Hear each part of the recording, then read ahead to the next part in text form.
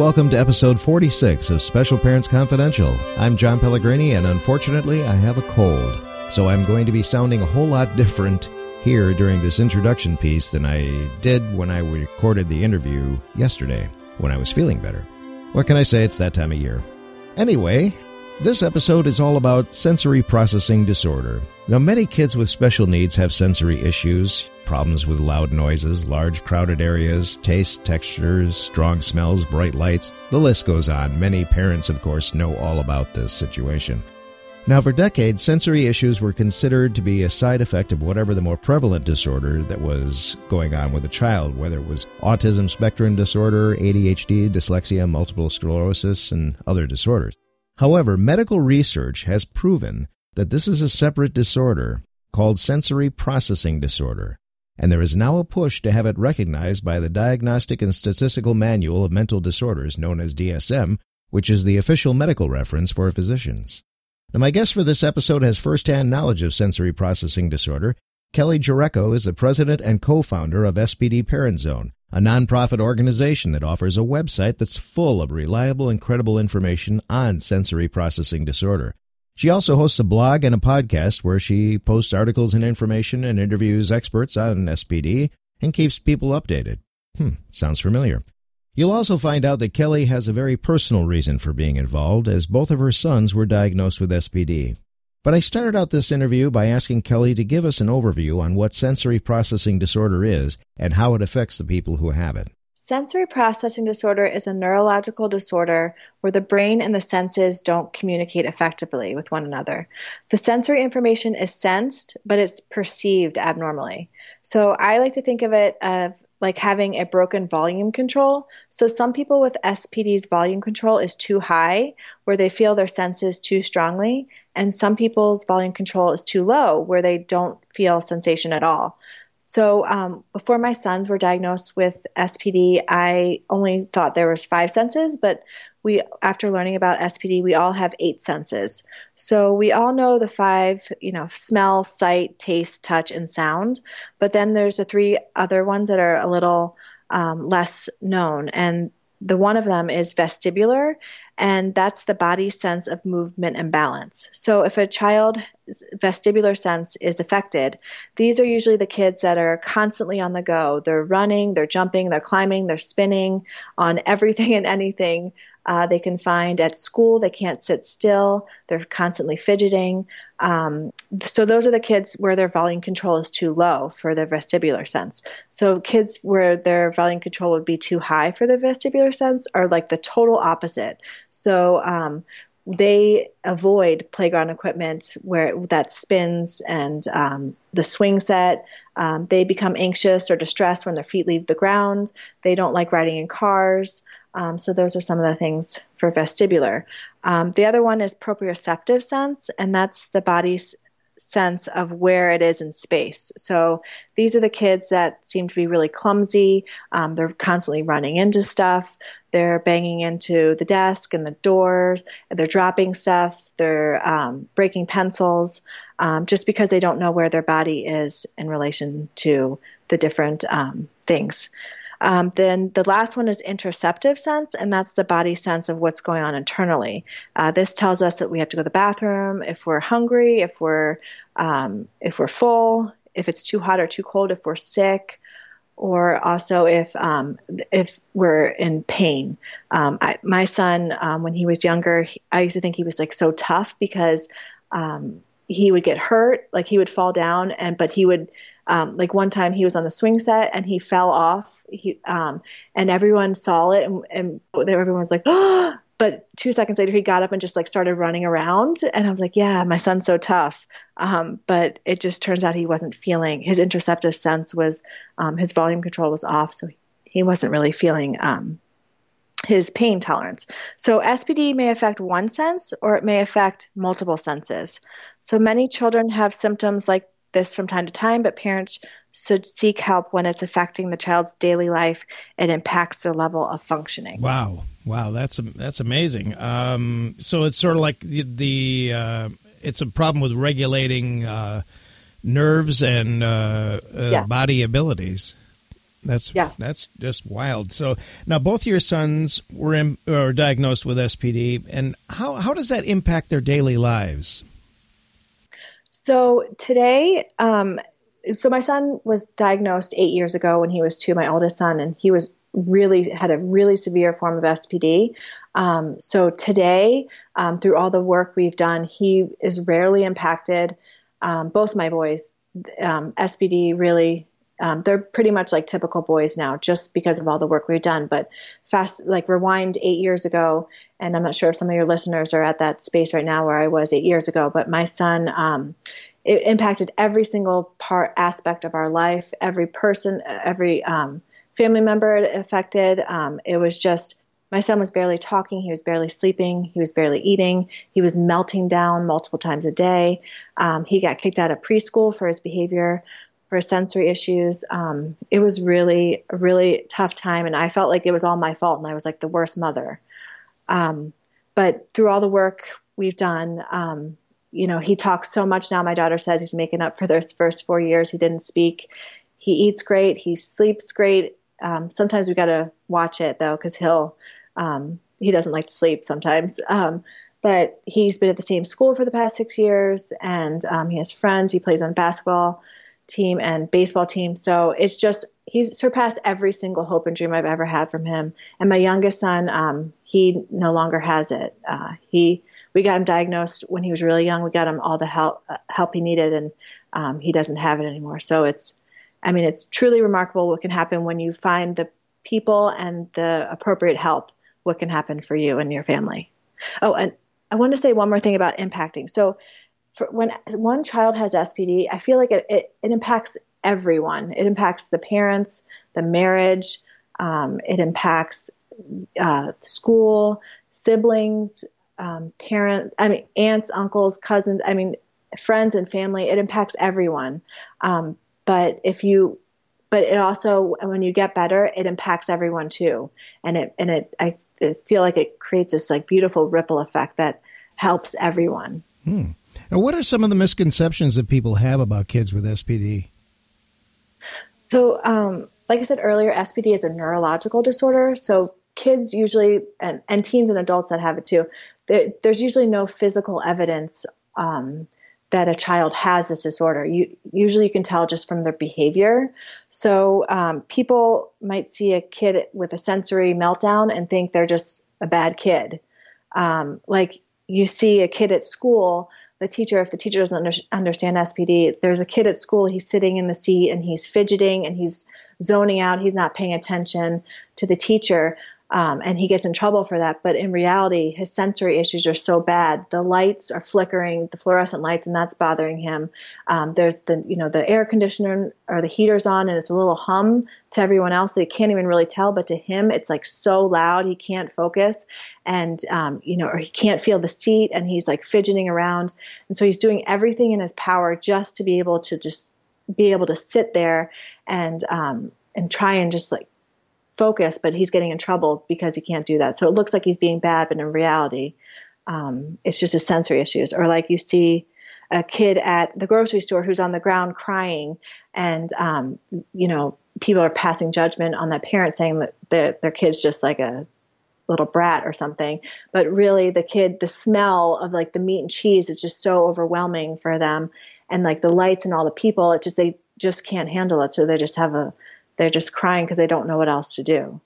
So, or like at home, the child won't get dressed because the tags on their shirt is like really hurts them, and the socks, and the parents are yelling at them to get dressed and come on, we got to go to school.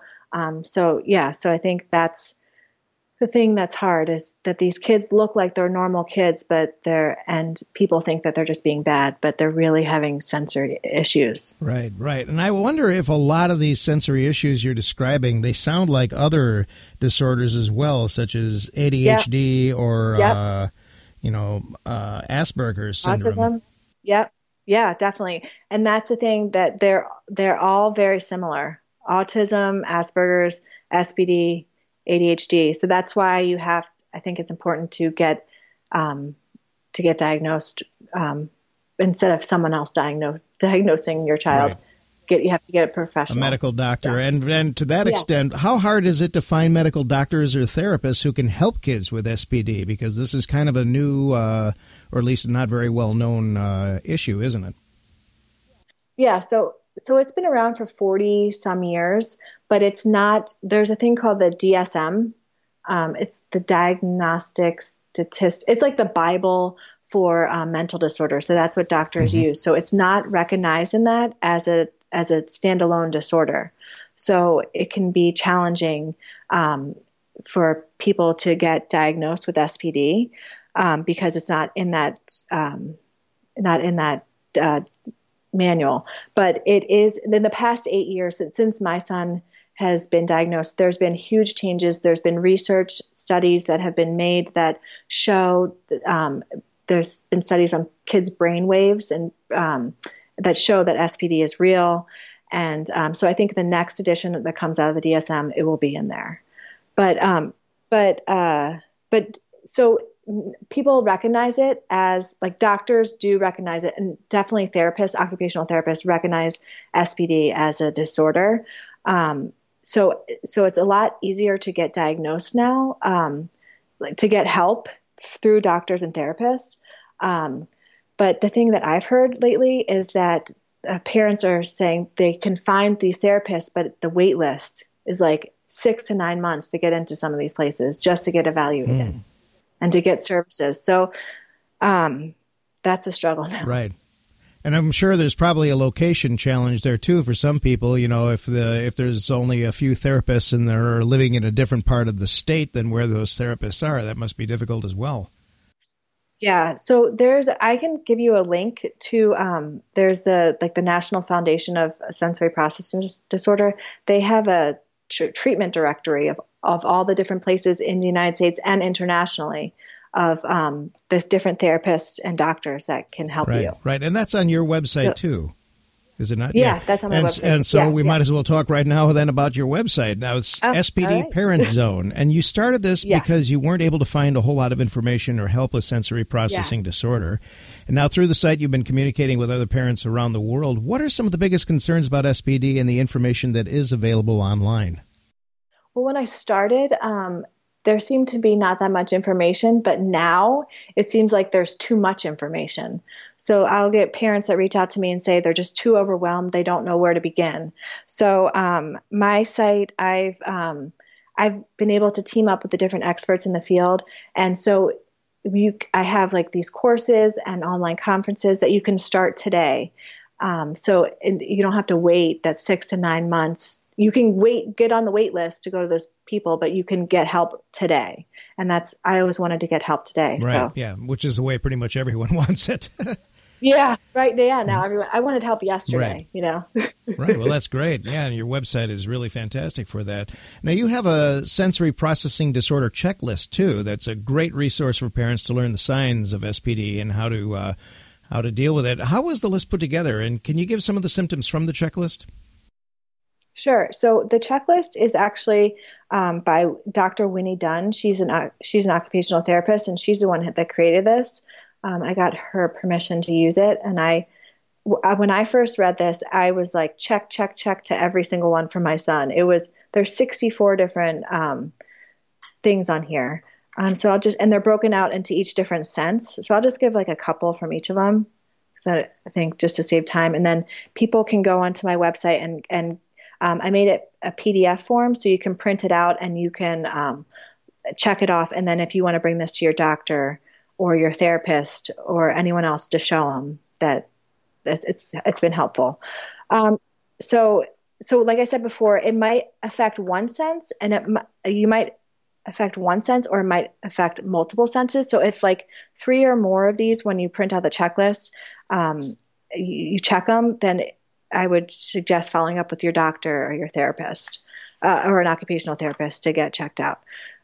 So the auditory one would be, so if their volume control, going back to that volume control, if their volume control is too high, these kids will hold their hands over their ears to protect their ears from the sound. And this is, a lot of parents say this too. My son did this too. He used to cover his ears all the time. and especially like at school or like when the toilet would flush or a hair dryer or just in like the public bathrooms. Oh, that was like the worst for him. But he started wearing a hoodie. So if you guys have hoods for your kids, my son, everything he would wear hoodies all the time, and that really helped with the sound for him. If your volume control is too low, the kids don't respond when their name is called, but you know that their hearing is okay. That's another sign. For the vestibular processing, I kind of talked about this earlier, but I'll say it again.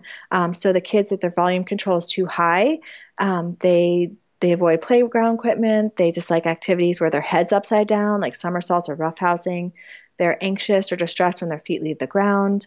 And if their volume control is too low, they seek that constant movement. They seek out movement activities like being rolled around by an adult, merry-go-rounds, playground equipment. They rock in their desk, in their chair, and they're constantly, they can't sit still and fidget at school. So then the touch sense, if their volume control is too high, they avoid getting messy. They don't like playing with finger paint or sand or glue. This is a big one, is they express distress during grooming, like taking a bath. They cry when when they get their hair cut. They cry and fight haircuts. They don't like their face being washed or their fingernails being cut. They become irritated with socks or shoes. This is another one. And what I found really helpful for my son, he didn't like socks. So we would turn his socks inside out, and that really helped. That made a big difference.